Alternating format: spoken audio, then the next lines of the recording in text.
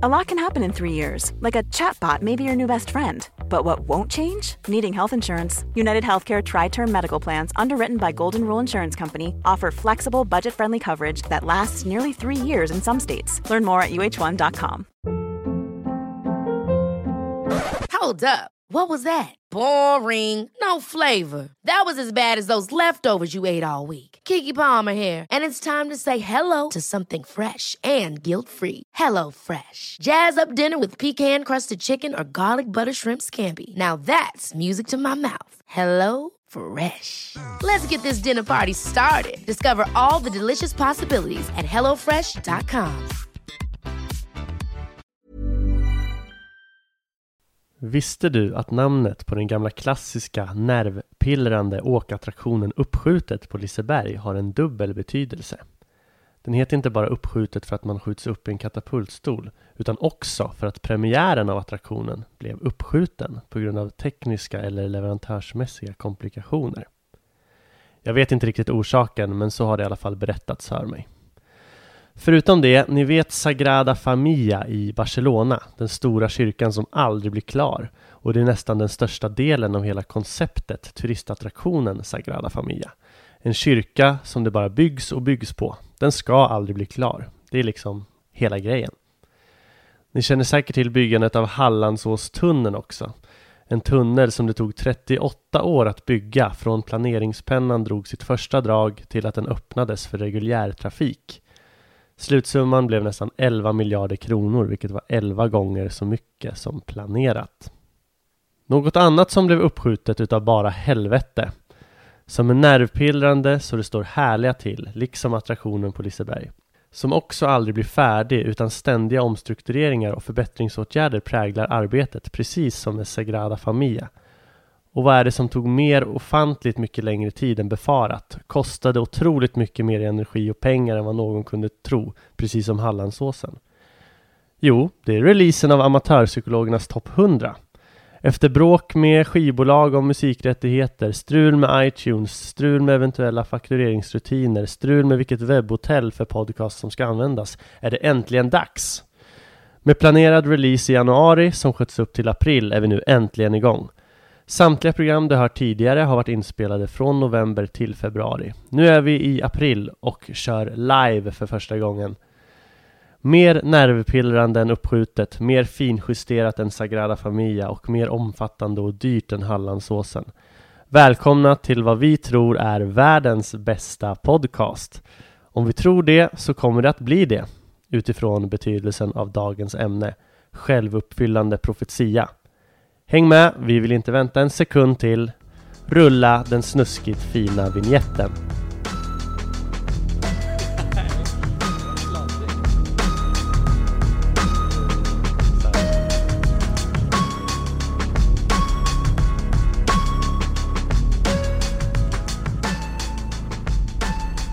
Hej och välkomna till Amatörpsykologernas topp 100. Kul att se er igen.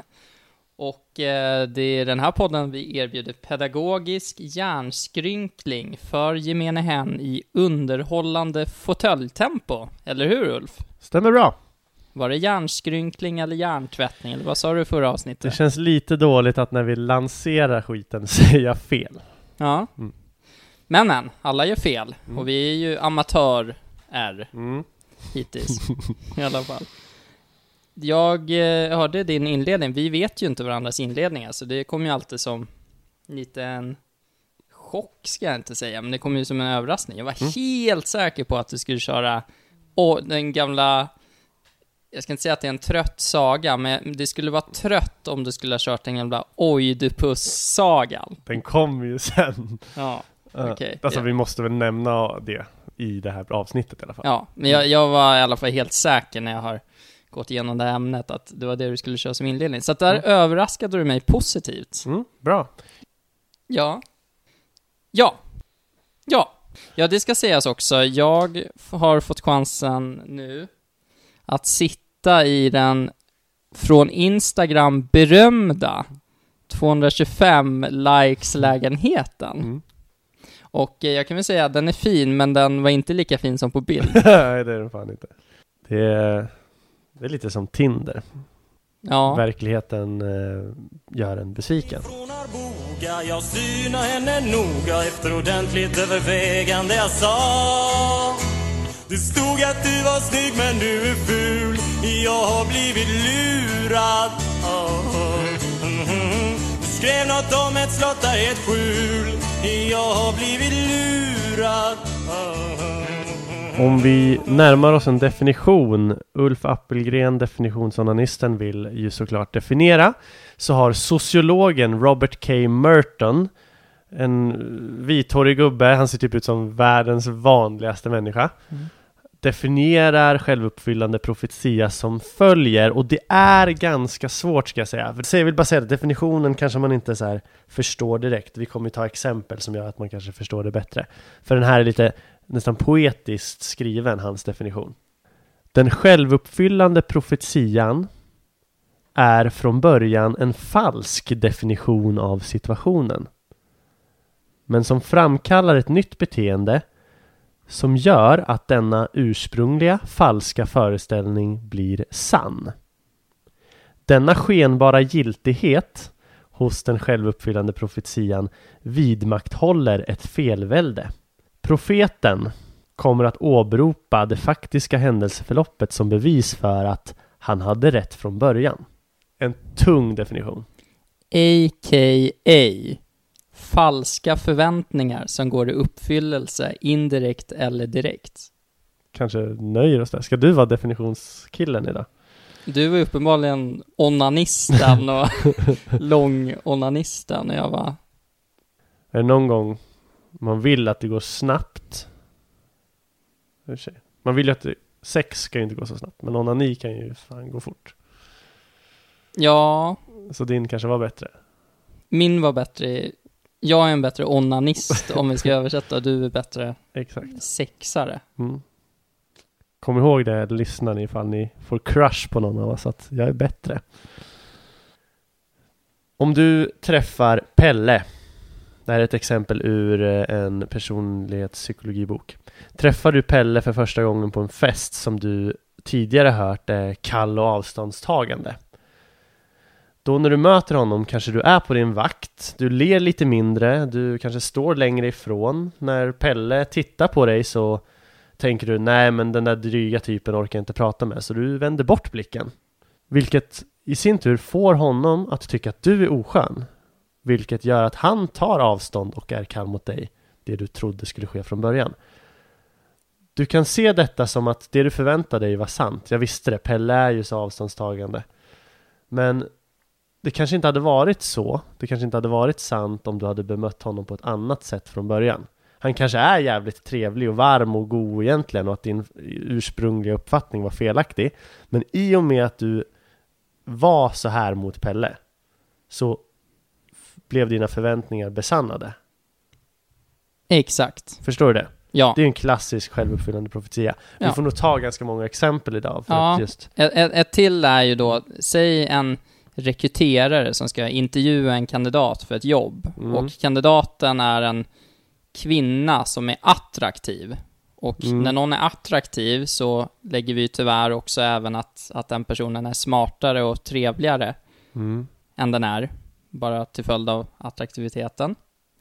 Och då kommer rekryteraren omedvetet bete sig på ett sätt.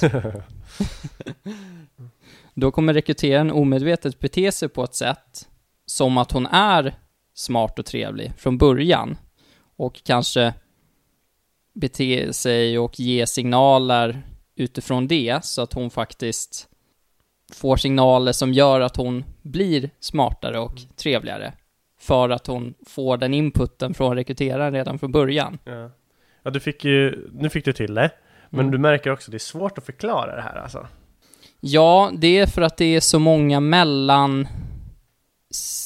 mellansteg mellan profetens profetia och till att den faktiskt slår in. Ja, precis. Ett annat exempel är ju en klassisk studie av Rosenthal och Jacobson. Det kanske du känner till? Ja, absolut. Ja. Från 1968, och ett begrepp kom av den här studien som kallas Jonathan. Självuppfyllande profetia. Rosenthal-effekten efter hans namn. Ja. Och det var ju så här då. Det var 40 elever i en klass. Mhm. Varav några, kan det varit konsulter eller någonting, valde ut 20 personer som de utsåg som smartast och har mest potential till att bli riktigt smarta och nå höga nivåer liksom så, på IQ-skalan och sådär. Forskarna gav då klassföreståndarna namnet på de här som hade mest talang. Den och den och den har en enorm kapacitet och en talang.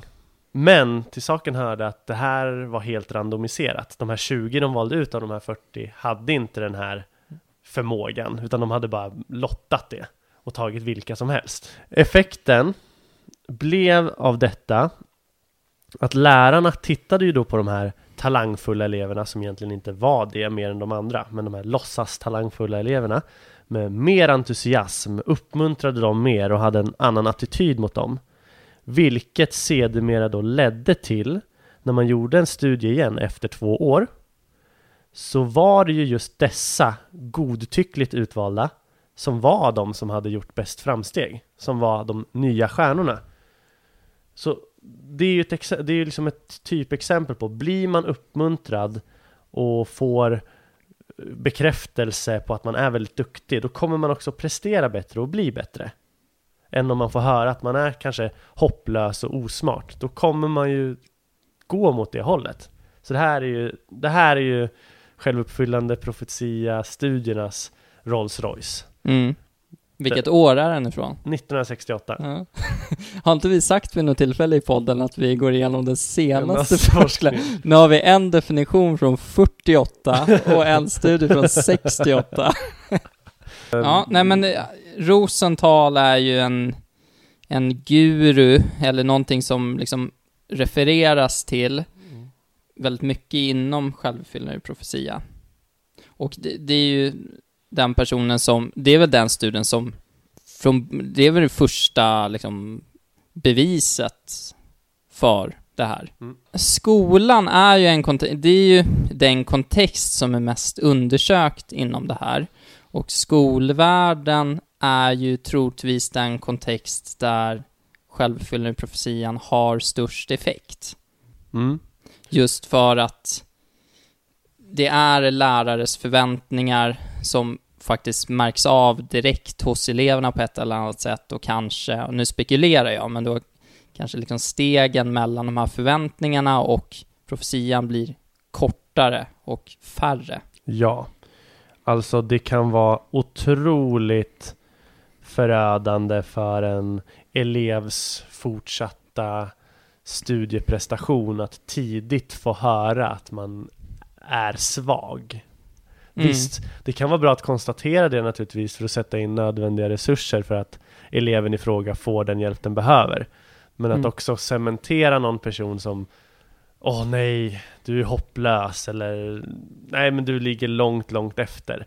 Det kan verkligen skapa, det kan bli effekten kan bli en självuppfyllande profetia att personen i fråga också fortsätter vara inom citationstecken värdelös. Det här är väl ett ämne som ligger dig varmt om hjärtat, är inte det? Det känns som du ofta nämner självuppfyllande profetia. Du tror ju mycket på dess styrka. Jag tycker det är ett snyggt fenomen. Ja, det är en sexig teori. Och man ser den ju hela tiden när man vet om den. Jag ska komma här som vanligt och bli en nagel i ögat. Och försöka... För jag gick in i det här inte med alls samma tro på självuppfyllande profetians styrka som du. För du brukar ju benämna liksom mycket amatörpsykologiskt när vi träffas, som att det är självuppfyllande profetia hit och dit. Och på 80-talet, om vi ska vara, nu är vi riktigt moderna och referera till 80-talet. Det blir nästan sci-fi. Ja, verkligen. Då trodde man ju väldigt mycket att det här var riktigt stort. Ungefär så som du tror nu då, på 2010-talet. Men när man har gjort metaanalyser efter, och då finns det en som faktiskt, och nu är vi ju i framtiden, finns det en som heter Lee Jassim, som faktiskt är en 2010-tals forskare inom det här ämnet.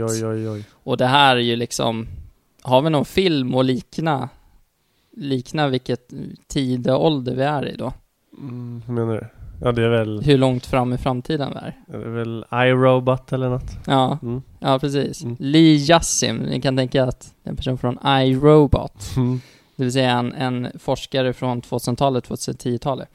Han har gjort lite studier och lite metaanalyser och sådär. Och som sagt, på 80-talet trodde man väldigt mycket på det här. Men enligt metaanalyser så har man kommit fram till att självuppfyllande profetia finns, men det har inte riktigt så stor effekt som man trodde på 80-talet. Och nu ska jag ta på mig dödgrävarhatten här. Okay. Nu blir jag Ulf Appelgren för några minuter. Och då enligt en metaanalys, och då har man gjort metaanalyser på både experimentella studier och naturalistiska studier. Okej, jag ska försöka dra ett någorlunda pedagogiskt exempel. Och det här är en studie som jag hittar på nu bara för att tydliggöra det statistiska här. Om vi har en experimentgrupp där, låt säga, av elever på, låt säga, 20 personer, där lärarna övervärderar eleverna i dess förmåga och begåvning, då blir det en experimentgrupp i form av att man vill frammana en positiv självuppfyllande profetia. Och så har vi en kontrollgrupp där man inte gör någonting, alltså lärarna kör på som vanligt. Då, och sen låter vi båda grupperna göra ett test och säga att man kan få 100 poäng på test eller liknande. Skitsamma i poängen.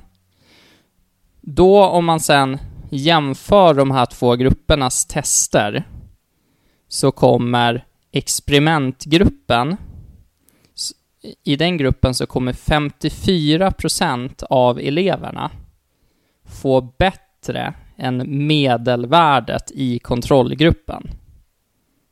Ulf tittar som att han har sett ett lik. Så, men jag antar att många lyssnare där ute... Alltså en liten effekt, menar du? Ja, precis. Men jag antar att många lyssnare där ute kanske är mer begåvade än vad Ulf är och kanske förstår vad jag menar. Så att... Jag har ju till begåvning att förklara bra också. Ja. Nej, men vadå? Så vill du säga att effekten knappt finns, men den finns? Självuppfyllande profetia finns, men enligt metaanalyser, ska vi gå igenom vad en jävla metaanalys är nu också? Nej, det tycker jag inte. Ja, då blir det ett metodavsnitt. Ja, vi ska ha ett metodavsnitt. Ja, men folk får googla metaanalyser. Man kommer ändå inte förstå om man är inte. Huvudsaken är, man har sett att det kanske inte är så stor. Ja, metaanalyser, jag ska sammanfatta. Det är en sammanställning av väldigt många studier, så att de har ganska stort värde om de görs på ett rätt sätt. De har mer att säga än en enskild studie. Precis. Och jag tror oavsett ämne man pratar om så kommer det finnas forskning som säger det finns jättestarka självuppfyllande profetier enligt vissa studier och andra säger inte. Och vår grej är väl att absolut, man ska inte köpa fenomenet till 100% och säga att så här är det alltid. Så det är bra att du också har den här nagel i ögat funktionen i podden och förstör. Så att säga. Men så här, det kommer alltid finnas studier som pekar för att det här är väldigt starkt och sådana som pekar mot. Och vi ska väl framförallt lära folk vad självuppfyllande profetia är, men ta in det här också för att bara få folk att inte köpa allt till 100%. Man ska tänka kritiskt. Jag ska tillägga också att i och med att det var metaanalys så kanske man inte kan resonera så. Alltså, då har man ju tagit väldigt många studier inom det här under många år. Så det gör att det här resultatet är ganska starkt. Men det skiljer sig väldigt mycket från person till person. Ja, men de här effekterna som jag nämnde som är ganska små, det är i alla kontexter som det här har gjorts. Så att till exempel om man skulle göra metaanalyser bara i skolvärlden världen, då kanske det skulle bli högre. Ja, och det finns säkert metaanalyser som bekräftar självuppfyllande profetia mer också. Kan jag bara tänka mig. Ta fram den då. Nej, men nej, för det har jag inte. Men jag tänker bara att vi ska vara öppna och inte så trångsynta åt något av hållen. Fast vi utgår ju från forskning. Nej, jag säger bara att vi ska vara ödmjuka för hur stark eller svag den är. Vi förklarar... Ja, självklart. Vi har inte gått igenom all forskning som finns inom området. Men metaanalys, det är klart, alltså inget... Det bygger ju liksom vetenskapsteori på att ingenting är ju 100% säkert oavsett hur mycket jävla forskning som finns på det. Utan det gör ju bara att det pekar i en riktning. Och jag tycker att en sån här metaanalys pekar mer en riktning i form av att det är ett lite svagare effekt än om man bara refererar till Rosenthal's studie. Ja. För det man vill akta sig för också, det är att såna här grejer är ju sexiga. Självuppfyllande profetia är sexigt och det är lätt att hänvisa saker till det och liksom tro att effekten är starkare och vilja tro att effekten är starkare. Det är samma med så här placeboeffekten. Det är ju också någonting som man slänger med hit och dit och härskartekniker och försvarsmekanismer. Så att jag vill ju bara, ja men du vet att jag vill nyansera saker och ting. Och min ståndpunkt utifrån det jag har gått igenom. Ja, men det är skitbra att du nyanserar. Och därför vill jag nyansera din nyansering. Så att inte din nyansering blir att det bara skvalpar över till nej-sidan. Men det är inte nej. Ja, men jag tror många kan uppleva det så. Jag vill skvalpa tillbaka oss till en så här observerande, objektiv synvinkel där vi kan se åt båda håll. Ja, då det tror jag är din ambition också. Ja.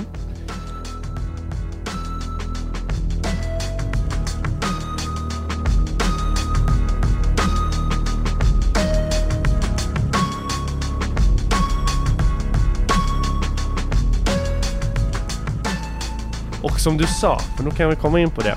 Även om självuppfyllande profetia existerar, stor effekt eller liten, som Jonte sa här, så kan man ju i bakvattnet av det du sa nämna att en person som får höra att den är värdelös och så vidare kan ju välja motsatt effekt. Alltså den kan ju snarare ta den här feedbacken att man är dålig på en sak och rebellera mot den och snarare göra tvärtom. Till exempel, får jag höra att jag är usel på praktiska ting, skruva ihop soffor och byta glödlampor och fixa mitt punkade däck på cykeln. Det kan ju vara för en viss typ av människor snarare en anledning att rebellera. Och då det kanske i sin tur tar ut effekten om självuppfyllande profetia funkar för många. Att man kan påverka ens framtida prestationer genom att berätta så här duktig eller så här dålig är du. Så kanske det är lika många som har en rebellerande ådra och snarare blir tvärtom från vad den har blivit tillsagd. Ja, då gynnar du ju dem. Ja, precis. Så gynnar du lika många som det skadar. Jag är ju extremt värdelös på att klara av praktiska ting som det här. Cyklar och fixa datakrångel eller sådär. Jag med. Ja, och jag tror faktiskt, i mitt fall så tror jag det har mycket med att göra att mina föräldrar har aldrig haft förtroende för att jag klarar av sånt även när jag var liten. De har ju liksom tagit det och så här, nej men Ulf är inte så bra på det där. I mitt fall tror jag att jag har varit dålig på det, så det var inte falskt från början att jag var dålig och opraktisk. Men i och med att de har påmint mig om det och aldrig sett till att jag fått utsätta mig för att liksom laga min typ egen cykel, så har ju det blivit en självuppfyllande profetia. Jag har ju bara blivit mer och mer hopplös på sådana saker. Jag har ju inte rebellerat mot den profetian. Nej, du är ju superhumaniora person. Ja, det är jag verkligen. Men där tillhör jag eliten. Ja. Och om jag bara ska svinga lite mer, eller det här är ju inte en svinga, men när man pratar om de här ämnena så måste man också nämna riktiga jävla skitböcker och skitteorier som Law of Attraction och The Secret. Vad fan är det?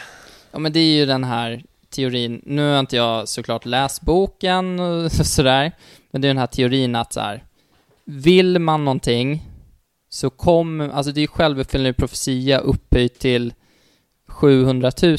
Vill man ha någonting eller vill man någonting tillräckligt mycket så kommer det hända.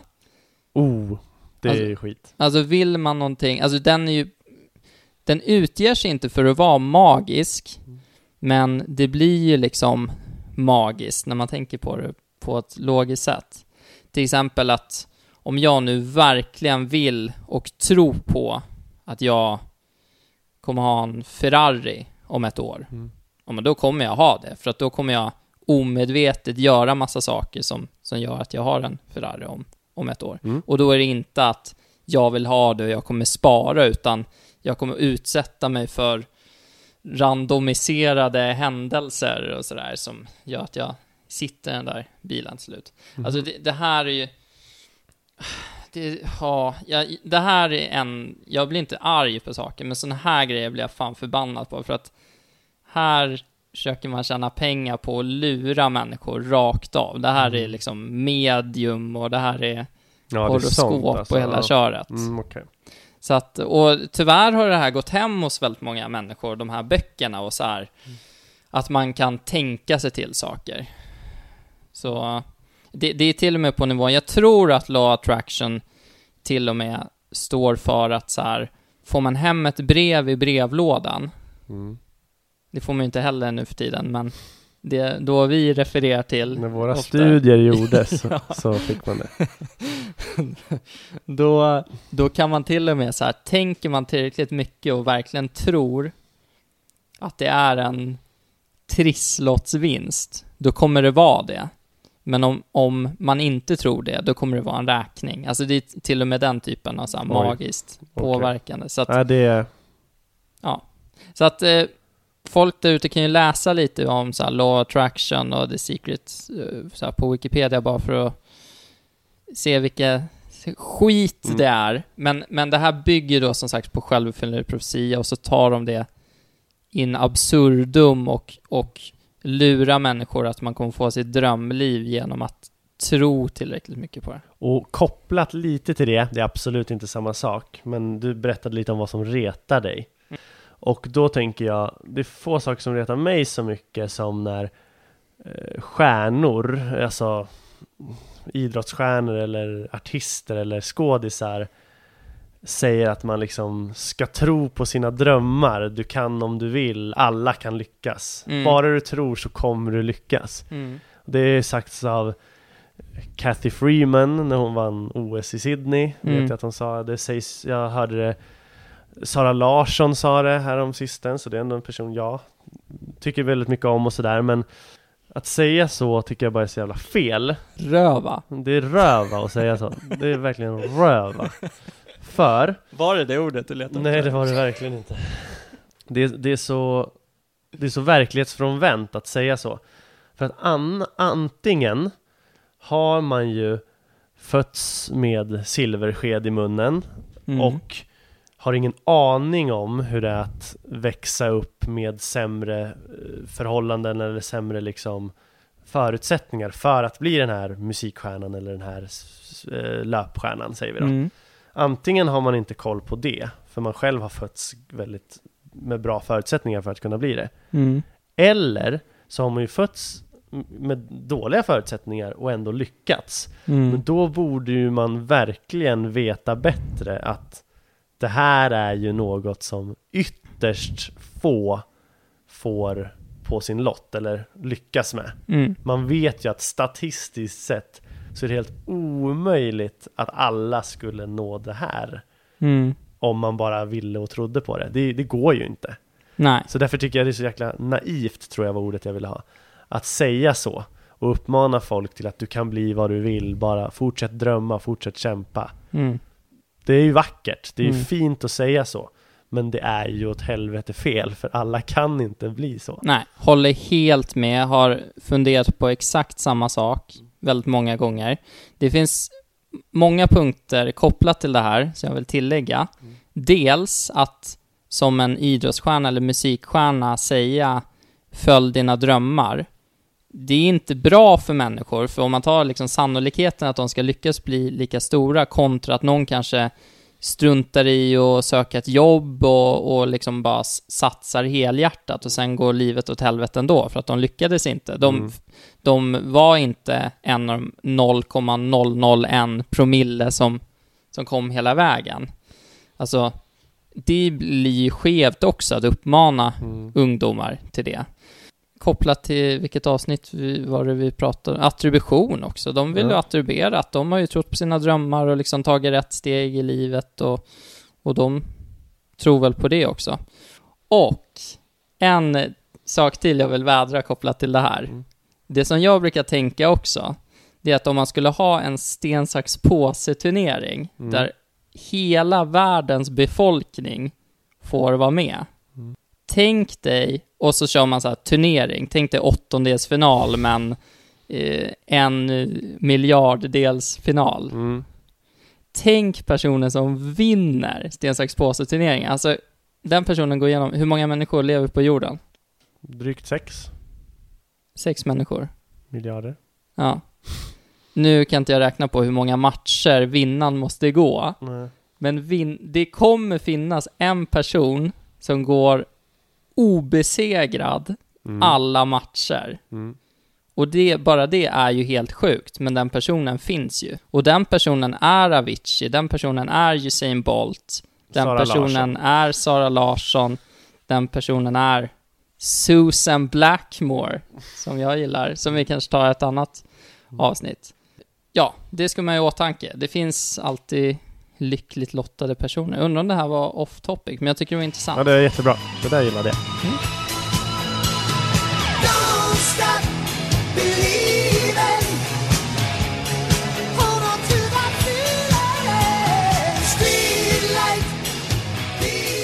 Det kanske första jag fan lärde mig i en universitetssal var typ kopplat till självuppfyllande profetia. Och det är benämnt Thomas-teoremet. Känner du till? Nej. Inte alls. Det var fan det första jag lärde mig, tror jag. Var det före Rogby? Rogby var inte universitetet. Nej. Thomas-teoremet lyder som följer: om människor definierar situationer som verkliga, så blir de verkliga i sina konsekvenser. Och det är då kopplat till självuppfyllande profetia på det sättet att till exempel upplever jag... Det där känner jag igen nu när jag läste. Jag visste inte att det hette så. Ja, det är så. Till exempel upplever jag att jag är ful och oattraktiv. Då kommer jag ju ta till mig ett lågt självförtroende, förmodligen, för det vill man inte höra. Nej. Anamma ett dåligt kroppsspråk och känna mig allmänt liksom ful. Och det kommer ju besanna föreställningen, troligtvis. Det behöver ju inte bli så. Får jag höra att jag är ful, kan jag vara en av dem som rebellerar och bara, nej nu jävlar. Och så ser jag till att bli tokattraktiv utifrån det. Men förmodligen, eller något mer statistiskt kanske, jag är en sån person som snarare kommer bli oattraktiv på grund av att jag fick höra det här. Upplever jag till exempel att Jonathan här är en tråkig person, då är ju jag, människan funkar ju så, om jag upplever det eller har jag fått höra det innan att Jonathan är väldigt tråkig, då är jag nästan förprogrammerad att se dig som tråkig, att leta situationer där du faktiskt är tråkig. Och confirmation bias. Precis, kommer det någon slags input som säger emot det, så viftar jag ju bort det som något jävla undantag. Jag vill ju besanna min trosats. Jag vill ju att profetian, om du så vill, är sann. Som att Kristoffer har otur. En kollega till oss har ju, har vi pratat om honom i podden? Vi har nämnt honom senast när jag spillde kaffe på skjortan. Ja, just det. Han är ju, ursäkta jag bröt in här rakt av. Ja, men jag kan fortsätta sen. Ja. Nej, men han är ju en så här perfekt människa på väldigt många sätt. Alltså älskad av alla. Hugh Grant och Henrik Lundqvist i någon slags mixer och så får du Kristoffer. Ja men så här, supersnygg. Nej. Jo, men det är ju medianen. Nej, okej, Kristoffer, du är snygg. Ja. Skojar bara. Och älskad av alla, jättetrevlig. Det finns verkligen inget att klaga på. Men mannen har sån otur. Ja, verkligen. Och det här har ju vi spett på lite. Så att, och då hittar ju vi otur i allting som händer där. Ja, exakt. Verkligen. Så är det. Senast så här påskhelgen, förra helgen, så hade han ju planerat att golfa. Men då var det ju snöstorm. Fast ja. Det är ju otur. Det är verkligen att tolka in saker. Yeah. Nej, men det är bra som du säger där. Det här, eller som jag sa också, med förprogrammeringen här. Alltså säg gemene Sverigedemokrat. Vi tar Jimmy Åkesson som exempel då, att om man förprogrammerat att se muslimer som bråkiga och högljudda, eller judar som hala, snåla och att de roffar åt sig alla rikedomar, då kommer ju han se det. Alltså han ser ju gärna det, och i retoriken som ofta används från hans håll så är det ju oftast tal om undantag när det inte är så, upplever jag i alla fall. Och det här är ju problem i alla politiska läger. Det kan ju vara Jonas Sjöstedt och vänsterpartister också som kanske har en alltför förprogrammerad inställning till hur en moderat är också, utan att se kanske nyanser i att de kan vara väldigt olika. Jag känner ju att det här felet gör ju alla människor. Våran profetia besannas hela tiden.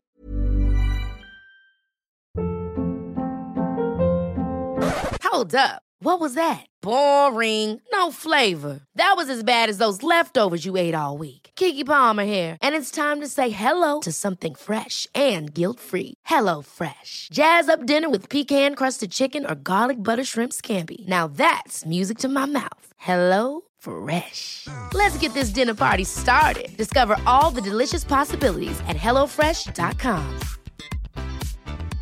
Quality sleep is essential. That's why the Sleep Number Smart Bed is designed for your ever-evolving sleep needs. Need a bed that's firmer or softer on either side? Helps you sleep at a comfortable temperature? Sleep Number Smart Beds let you individualize your comfort, so you sleep better together. JD Power ranks Sleep Number #1 in customer satisfaction with mattresses purchased in-store. And now, save 50% on the Sleep Number Limited Edition Smart Bed for a limited time. For JD Power 2023 award information, visit jdpower.com/awards. Only at a Sleep Number store or sleepnumber.com. Many of us have those stubborn pounds that seem impossible to lose, no matter how good we eat or how hard we work out. My solution is PlushCare.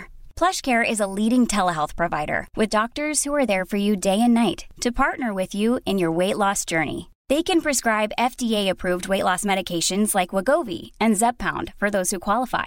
Plus, they accept most insurance plans. To get started, visit plushcare.com/weightloss. That's plushcare.com/weightloss. Den av att vi letar information som vi hoppas stämmer med den, och om vi stöter på information som är lite motstridig, då är det så här, nej, då stänger man av eller bortförklarar det. Vi har ju, nu vet jag inte om du har mer kring det här, för att jag skulle vilja gå in på nästa stora område som är inom självuppfyllande profetia, och det är det som kallas för stereotype threat. Och stereotype threat, om vi ska jämföra det, vi kan göra någon liten definition här också, för det blir som en annan del av en självuppfyllande profetia. En självuppfyllande profetia är mot en individ generellt. Stereotype threat, det innebär att stereotyper mot en grupp, det kan vara en religiös grupp, det kan vara en etnisk grupp, det kan vara män eller kvinnor, och föreställningar om en grupp påverkar deras resultat i intellektuella och matematiska tester exempelvis. Så det innebär ju rent konkret, och det finns ju studier då där man har utsatt en experimentgrupp som kanske är av, säg att det är kvinnor och män, där det finns kanske en stereotyp om att män är bättre än kvinnor på matte. Klassisk matematikgrej. Ja.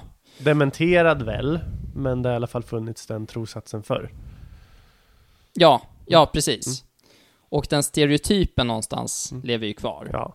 Och då kan man alltså, om man har, säg, ett gäng kvinnor i experimentgrupp, så kan man ge dem information inför testet om den här stereotypen. Det här kan man göra på lite olika nivåer. Man kan göra det på en väldigt explicit nivå, att bara säga det rakt ut innan testet. Och då kommer de göra sämre på testet än om de inte hade utsatts för det här stereotypen. De får alltså höra innan testet att det är ett matematiktest. Kvinnor är ju i regel sämre än i det här än män. Så, och bara få den informationen. Precis. Och de kan även få informationen på ett mer subtilt plan. Kanske så här, läsa en artikel där det kommer väldigt subtilt i förbifarten. Och då har de studier jag sett visat att de gör ännu sämre om de får det här på ett subtilt sätt än på ett explicit sätt. Spännande.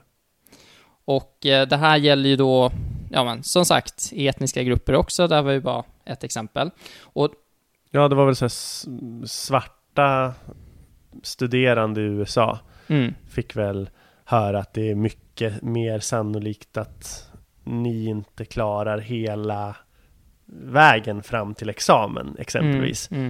Och meddelade man det, så har man ju, det är ganska hemska studier på sätt och vis, för de förlorar hela sin framtid kanske på det. Men har man liksom utsatt dem för det, så visar det sig att, liksom att de avslutade sina studier i högre grad för att de kände att nej, men nu går det fan inget bra för mig, jag skiter i det här. Så det kan man ju förstöra folks liv med. Och jag försökte hitta det här, men jag har hört att det är så. Det här vet jag inte om det stämmer. Jag har hört att det är så att svarta skolprestation i USA generellt ökade när Obama blev president.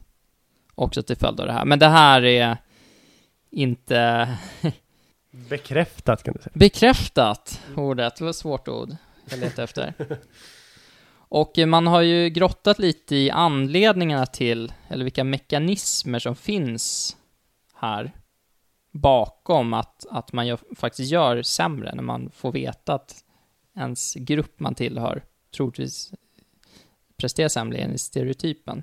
Och det kan vara en oro att deras prestation ska bekräfta de här negativa stereotyperna, som då i sig leder till att de gör sämre. Sen kan det vara att vissa som känner så här, nej, nu jäkla ska jag motbevisa det här. Och så har det då visat sig att även det kan göra en loop och slå bakut. Det vill säga att de gör sämre till följd av det också. Ja, men det låter rimligt. Och det här så tyckte jag bara var intressant att fundera på när du ramlade på scen i Berlin. Så här, 5:e podden i rad. När du drog exemplarna, och det här var ju exempel där du uppenbart bara tog stereotyper som fanns, som du inte hade. Men du sa så här att ja, men Jimmy Åkesson kanske tycker att alla muslimer är bråkiga och att judar tar alla pengar. Det är ju klassiska stereotyper ju. Det jag funderade på, bara att du nämnde de stereotyperna. Om någon som tillhör de här grupperna skulle göra, nu är det ingen som gör test kopplat till det du sa. Ett inte sno pengar-test. men då kanske det hade påverkat. Så du kanske gjorde en samhällsogärning. Ja. Jag kanske gjorde judar snålare och muslimer mer bråkiga genom att säga det här. Ja. Och du skulle vara en god människa. Då hoppas jag att alla rebellerar mot det jag sa och är det motsatta. Ja, och det är det som är grejen då, att även fast alla fattar att du inte tror och inte tycker det, utan bara tar som exempel, så kanske bara att höra det, även i den kontexten kan påverka. Jag vet inte. Nej, men skitintressant faktiskt. Det är så här, så långt tänkte ju inte ens jag. Nej. Kanske jag som är lite på intelligenspiedestalen nu. Ja.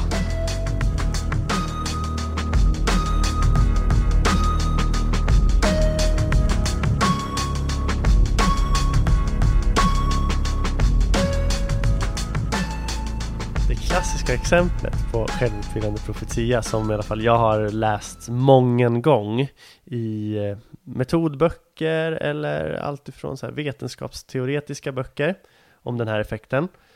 Det är ju det här med att banken som går i konkurs, den har du ändå hört. Ja, absolut. Ja. Och det vill jag bara dra för att det är så här ändå en klassisk sägning.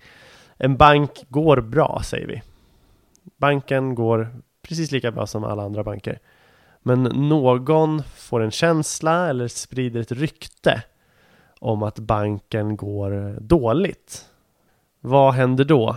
Jo, folk börjar bli oroliga, börjar prata om nej, men den här banken går dåligt. Är det nära konkurs eller vad är det som händer egentligen? Jag vet inte. Folk går runt och blir oroliga för hur skicket är med den här banken. Men den trummar på och går jättebra.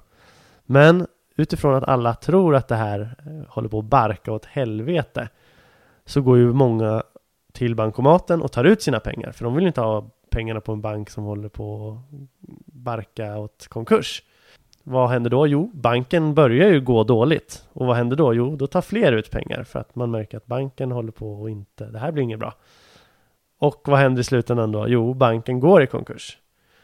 Typexemplet nummer 1 nästan på den självuppfyllande profetian, hur den påverkar folk i stor grupp. När det blir någon slags falsk förväntan som blir någon slags kollektiv trosats som blir sann. Ja, det här är ju självuppfyllande profetia exemplarnas limousin. Vadå limousin? När är det här exemplet ifrån? Det är 70-talet, kan det vara så sent? Jag tror inte det är, alltså det är inte ingen studie som är daterad. Det är bara ett hypotetiskt exempel. Ja. Men det var ju någon som kom på det och det kan förmodligen vara ganska länge sedan. Troligtvis innan 1975. Det var det verkligen. Lite egna exempel då kanske. Jag själv berättade ju här med praktiska ting.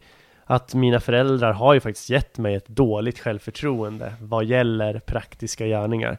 Jag är ju extremt dålig och hjälplös i de situationerna. Allt ifrån soffor som ska monteras ihop eller det ska skruvas på en cykel som har gått sönder eller vad det nu än är. Jag vågar ju inte ens ta i skiten. Jag står ju bara där och ringer någon liksom. Det är på den nivån.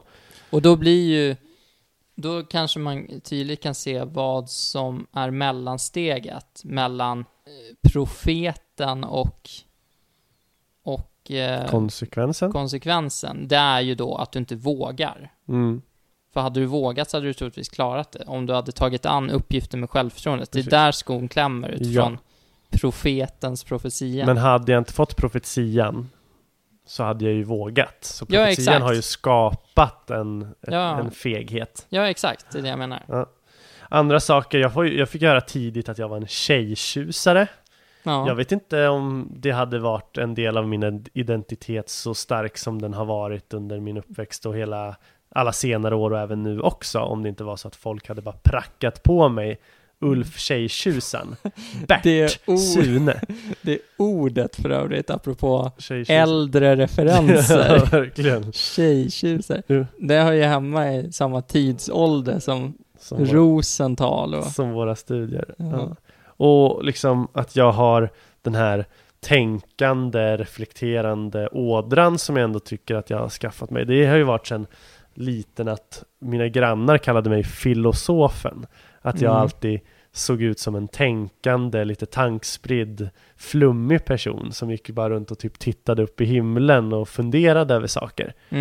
Och det kan jag inte påminna mig om att jag kanske var då. Men att i och med att jag fått höra att jag är en sån där person som är tankspridd och går runt och tänker och filosoferar och kommer fram till slutsatser om världen. Trots att du är extrovert. Trots att jag är extrovert. Att det ändå är en del av min person också. Kanske till följd av en självuppfyllande profetia. Och jag har lite vänner också. Till exempel en kompis, jag kallar honom P här. Han var liksom som vilken fotbollsspelande, kaxig kille som helst. Men så hade han en period efter studenten när han var arbetslös ett tag. Han slöade mycket, käkade mycket chips och blev lite mullig. Blev så här charmigt bitter och låg och klagade på saker. Det är inte många som går den vägen efter gymnasiet. Jo, det kanske det är. Men att folk uppskattade ju det så mycket och hejade på. Och det hade jag också gjort. Ja, men så, och beskrev ju honom som från ingenstans egentligen, för det var inte så innan. Och beskrev honom så här: P, du är så jävla slö, typ, du ligger ju bara där, ha ha ha. Typ, här har du lite chips. Alltså typ sådana saker. Och vips. Var du en av dem? Ja, men jag tyckte också det var skitkul. Ja. Och vips så var han liksom det. Hans identitet blev det. Ja. För att vi bara uppskattar det här nya beteendet som kanske bara var lite tillfälligt. Men i och med att han blir uppskattad för det, folk garvar ju åt honom mer än någonsin, alltså på ett bra sätt. Vi älskar honom. Men så det har ju blivit hans kall. Han är ju jättebekväm i den rollen nu. Det har ju blivit av att vi har kört den. Jag har en annan kompis som är väldigt eländig och hopplös vad gäller att hålla ordning på saker och ting. Och han får ju höra det hela tiden. Ja, jag vet inte, det kanske inte var så att det var en falsk grej i början att han höll dålig ordning och sen blev det en sann grej som självuppfyllande profetia ofta är. Men en självuppfyllande profetia kan ju också vara att ett beteende finns där men sen förstärks det ännu mer. Han har ju verkligen blivit asstök. Alltså när man går hem till honom så ligger det ligger saker överallt. För att men det är hans identitet. Och kopplat till det så är ju en grundläggande mekanism i människor att ha en identitet. Har man kollat studier och sådär, kanske inte går in på studierna så, men det är skönare att ha en identitet och veta vem man är, oavsett om det kan vara en dålig person, dåliga personlighetsdrag.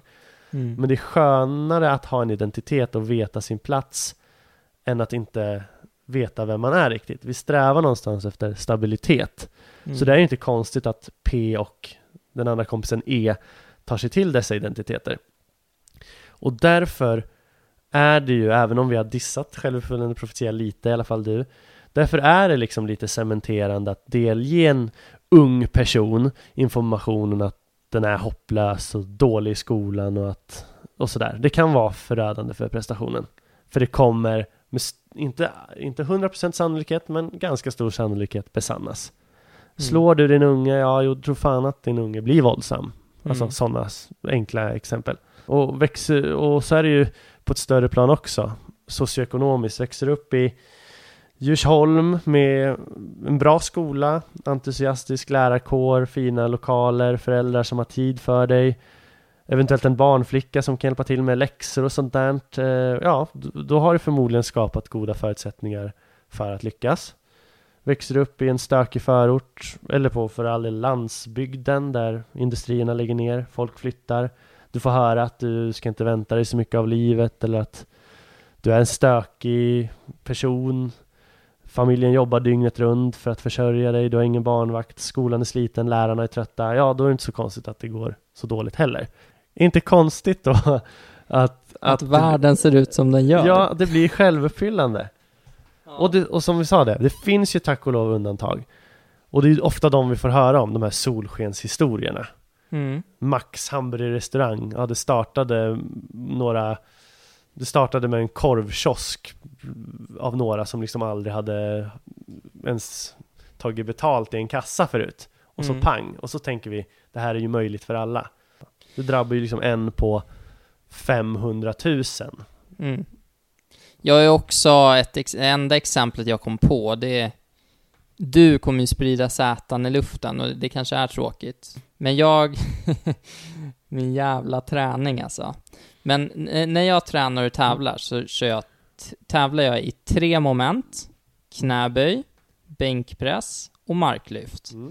2 av de momenten så får jag väl höra och tycker väl själv att jag är bra och stark. Det är knäböj och marklyft. Med 1 av momenten så där ligger jag efter, där släpar jag och där är jag liksom dålig. I bänkpress.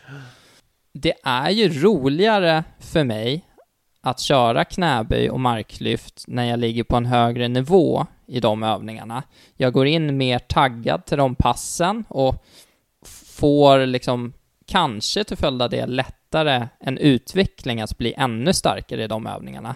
Medan i bänkpress så går jag in och tycker att jag är dålig.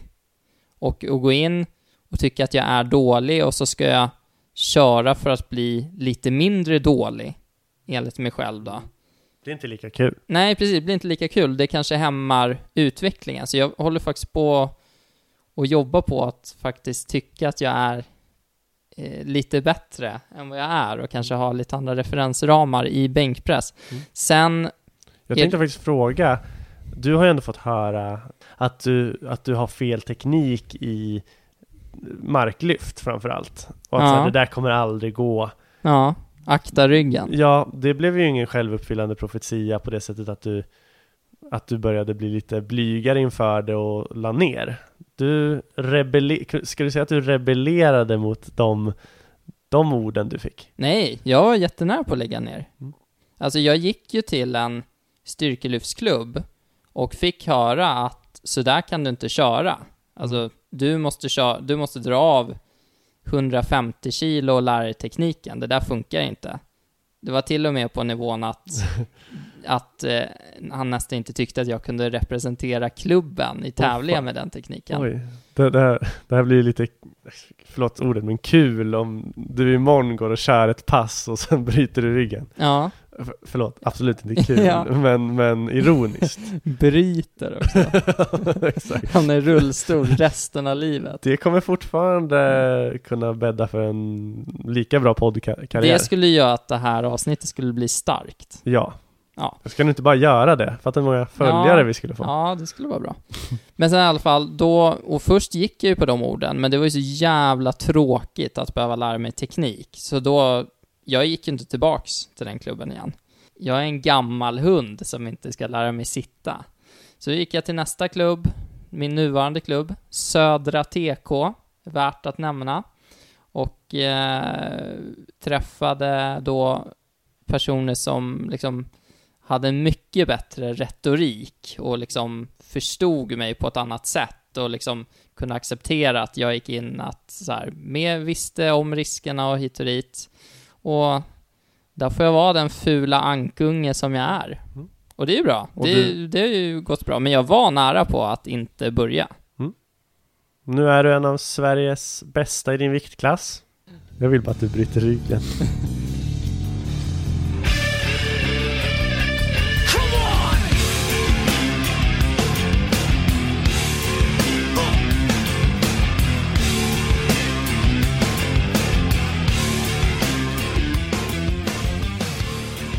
I know you're Neo.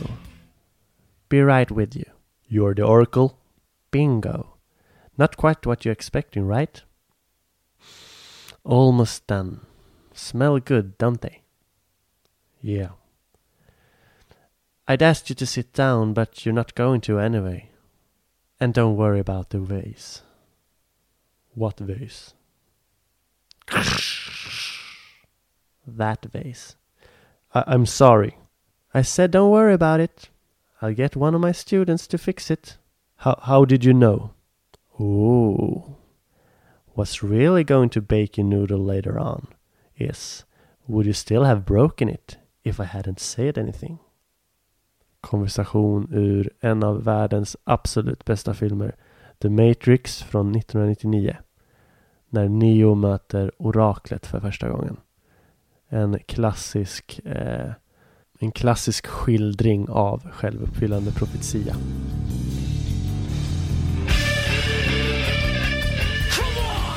Alla studier, vad jag förstått i alla fall, all forskning pekar ju på att det här med tidigare betyg är ett helvete. Det är liksom för knappt något bra med sig att tidigare än kanske 8:e eller 6:e klass börja liksom gradera skolbarnen i prestation. För att du säger all forskning. Men när jag tog min metaanalys tidigare, har du kollat all forskning? Jag har kollat all forskning. Ja. Mm. Okay. Ja, Så jag kan säga... Så här finns det inga utrymme för andra perspektiv? Nej, det här är helt stängt. Ja, okay, ja. Så här. Tidigare betyg som vår förre utbildnings- eller skolminister, kommer inte ihåg vad titeln var, Jan Björklund stångade sig blodig för att få införa som liksom mot bättre vetande, mot liksom instanser som försökte ge råd att nej, men det cementerar liksom tidigt vilka ungdomar som är på rätt väg och vilka som är på fel väg. Och att det, även om man skulle kunna argumentera för ja, men då har man tid att sätta in stödinsatser och så vidare, men med den forskningen som ändå fanns och de råd som ändå objektiva inom citationstecken instanser gav, så att nej, men tidiga betyg är inte bra, för det kommer göra ojämlikheten i skolan, eller vad man nu kallar det, mellan högpresterare och lågpresterare än mer cementerad, så det kommer inte ge några bra effekter. Det är ju det är kul, för att alltså det var ju också någonting, det är ju en självuppfyllande profetia i praktiken, exempel som är väldigt bra att ta.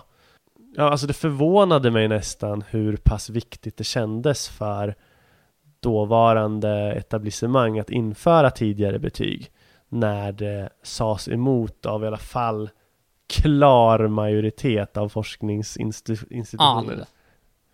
Annat kopplat till självuppfyllande profetia är ju normerna, hur vi beter oss mot olika kön och hur vi vaggas in i könsroller, killar och tjejer. Superexempel egentligen på självuppfyllande profetia. Där har man ju gjort en studie att klä barn i rosa och blå overaller innan man liksom ser om de är killar eller tjejer, alltså utifrån övriga utseendeattribut. Att om folk ser ett barn i en rosa overall, så är ju liksom approachen mer statistiskt, eller så här, mer generellt, men lilla vackra snuttan då, och den approachen, medan det är en i blå, ja men du är ju en modig grabb, eller hur? Alltså att man bemöter ungarna olika utifrån om man tror att det är en tjej eller kille. Och därför blir de också invaggade i de här könsrollerna, som i regel, ska jag säga, är ofta till nackdel för kanske kvinnor egentligen. Mm. Är rosa skjortor fortfarande inne på Stureplan på män? Eller var det för 10 år sedan? Jag har ju en rosa skjorta, men den har jag liksom hört det ute. Så den hänger där den hänger. Ja. Och när den inte var ute så var det ju en stekarskjorta. Ja, det var det. Nej, jag trivdes väl aldrig riktigt i den kanske. Nej. Jag var också mycket för rosa här för några år sedan. Eller många år sedan. Jonte, du ska få ta ställning här till en liten grej. Självuppfyllande språkbruk. Mm. Jag har bara ett exempel, men jag och en kompis diskuterade det här ganska flitigt i Frankrike i somras. När vi var där under fotbolls-EM. Och det handlar om hur man benämnt den allmänt accepterade titeln på flyktingströmmen 2015 är just kanske ordet flyktingkrisen. Jag vet inte riktigt hur jag ska ro hem det här. Och jag tycker man ska inte förringa såklart att det är en händelse med kriselement. Och det vore ju dumt att förringa allas insatser på Migrationsverket, på flyktingboenden, på volontärer och andra som hjälper till, och att det liksom är en ansträngning för landet liksom att ta in många människor på samma gång. Men tänker du att det kan finnas en självuppfyllande effekt när vi kallar det för kris, och att det sätter sig liksom i folks öron? Vi pratade om dels neutrala ord, att till exempel flyktingströmmen eller sådär, men även att man kan liksom, om man vill skulle man ju kunna klä det i ord som typ flyktingmöjligheten också. För i och med den här krisen, som den nu ändå kallas i gemene mun, så uppstår det ju en enorm möjlighet till tillväxt, ny arbetskraft, importerad kompetens som kommer, som vi kanske inte har sedan innan. Att det finns element av sånt också längre fram eventuellt, att det tar ett tag att akklimatisera till så. Eller för all del, flyktingutmaningen är inte lika negativt som flyktingkrisen. För att kris är ju så jävla negativt. Och kanske hade vi haft en mer positiv atmosfär kring det, att vi tog in så många under hösten 2015, om det kallades någonting annat, att vi hade varit mer positiva till det. Alltså jag vet ju inte det här. Jag är bara nyfiken på, är det verkligen nödvändigt att det blev ordet flyktingkrisen som blev den allmänna benämningen på det? Vad anser du? Jag vet inte. Alltså, är det intressant tanke? Ja, det är jätteintressant tanke. Och jag vill ju som sagt inte bli för politisk och liksom indirekt uttala mig, oavsett om jag skulle hålla med eller inte kring om det är en bra benämning eller inte. Men det jag kan säga är väl att ja, jag tror att ordvalet påverkar uppfattningen av situationen. Ja, precis. Det är mest det jag vill ha fram. Ja. Sen om man tycker att det är en kris eller inte, eller tycker det är en möjlighet, ja, det är upp till var och en. Ja, och jag försöker väl på något sätt ta lite ställning, och jag vill inte förringa, alltså till skillnad från du då som inte vill ta ställning. Alltså jag vill inte förringa kriselementen i det, för det var påfrestande för många olika aktörer. Det är påfrestande kanske för landet inledningsvis också. Men jag menar att det finns ju så mycket annat i den här händelsen som inte är kris, som är möjligheter. Jag uppmanar alla att använda titeln flyktingmöjligheten i framtiden.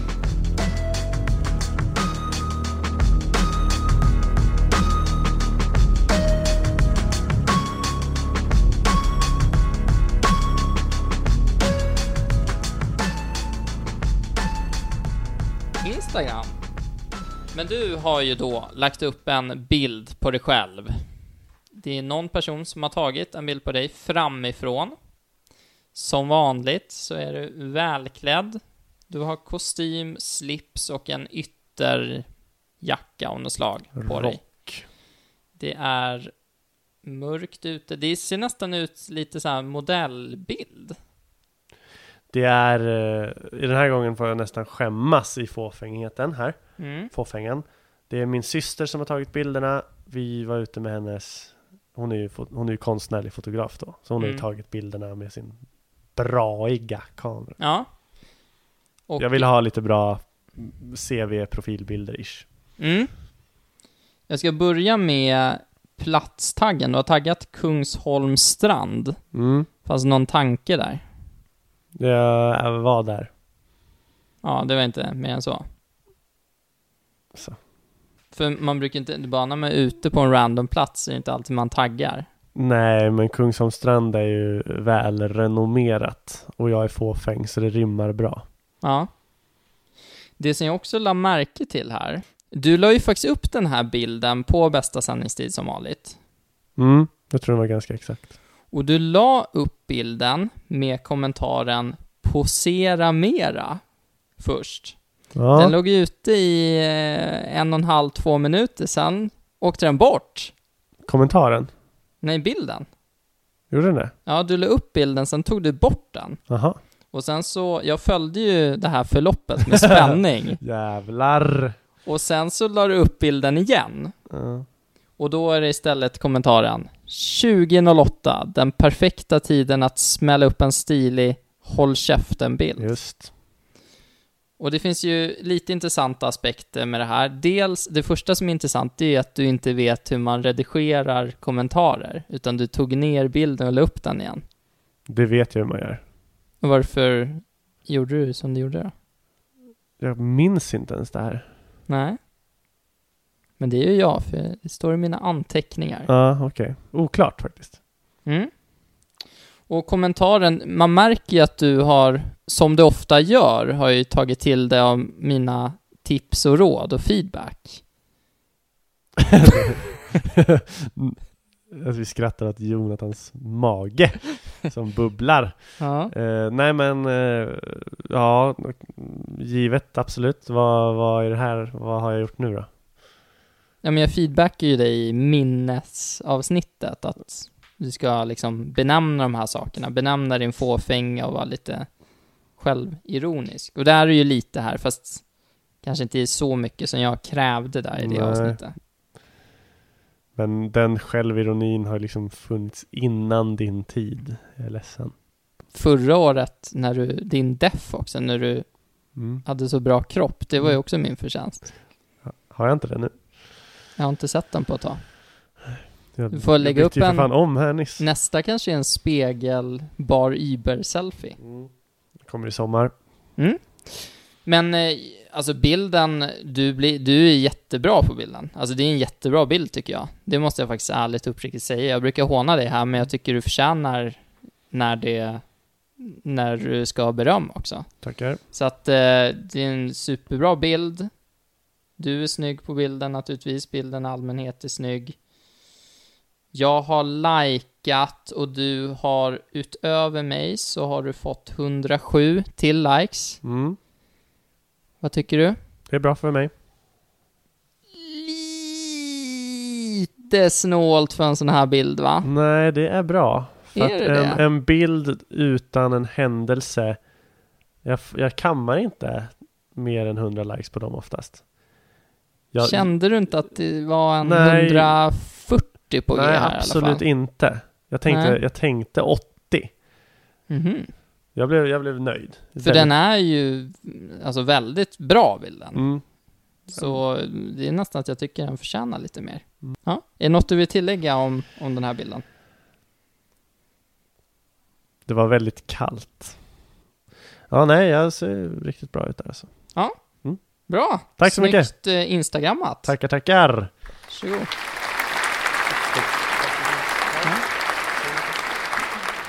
Ja, tack återigen för att ni har lyssnat på den här podden. Vi tycker det här är otroligt roligt att göra och vi tycker det är otroligt roligt att ni vill vara med oss på den här resan och lyssna på oss. Och som vi har sagt i tidigare avsnitt, om det finns någonting som ni kan ta med er från det här, som ni kan ha i bakhuvudet i vardagen, så gör det oss lyckligare än någonsin. Jag instämmer med Jonathan där. Tack så mycket för att ni har lyssnat. Vi skiter i sammanfattning fortsättningsvis. Ni får lyssna igenom avsnittet igen om ni vill lära er på nytt och verkligen repetera. Ja, vad ska man säga? Ni har lyssnat på Amatörpsykologernas topp 100. Pedagogisk hjärnskrynkling för gemene hen i underhållande fåtöljtempo. Vi kan ju också tipsa om att följa oss på Instagram. AP topp 100 heter vi där. Ni kan också följa oss eller gilla oss på Facebook. Där heter vi rakt och slätt Amatörpsykologernas topp 100. Och vi har nu alltså gått live kan vi väl säga. För de andra avsnitten vi har släppt spelades in mellan november och februari. Nu kommer vi spela in ett i veckan och släppa ett i veckan. Så nu får ni realtidspodcast här från mig, Ulf och Jonathan. Och finns det något intresse där ute så kommer vi även öppna upp för frågor inför våra avsnitt. Att vi lägger ut det i så fall på Instagram och så får man fråga där. Stort tack. Tack så mycket. Ha det bra. Hej. Hej, hej. Self-hatred grows in me like cancer. I can't locate its whereabouts, but it's feasting on its host. I expected him to have the answers. I thought I taught him how to love me. Now he fears me like a ghost.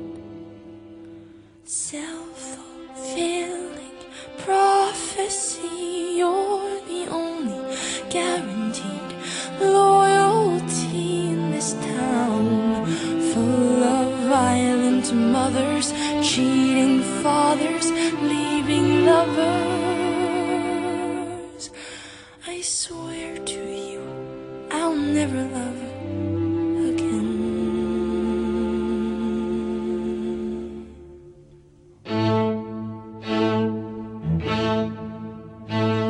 This hunger grows inside me like a tumor. The dizziness just complements this. Ever catch yourself eating the same flavorless dinner 3 days in a row? Dreaming of something better? Well, HelloFresh is your guilt-free dream come true, baby. It's me, Keke Palmer. Let's wake up those taste buds with hot, juicy pecan-crusted chicken or garlic butter shrimp scampi. Hello Fresh. Stop dreaming of all the delicious possibilities and dig in at HelloFresh.com. Let's get this dinner party started. Hey, it's Paige DeSorbo from Giggly Squad. High quality fashion without the price tag. Say hello to Quince. I'm snagging high-end essentials like cozy cashmere sweaters, sleek leather jackets, fine jewelry, and so much more. With Quince being 50 to 80% less than similar brands. And they partner with factories that prioritize safe, ethical, and responsible manufacturing. I love that. Luxury quality within reach. Go to quince.com/style to get free shipping and 365-day returns on your next order. Quince.com/style.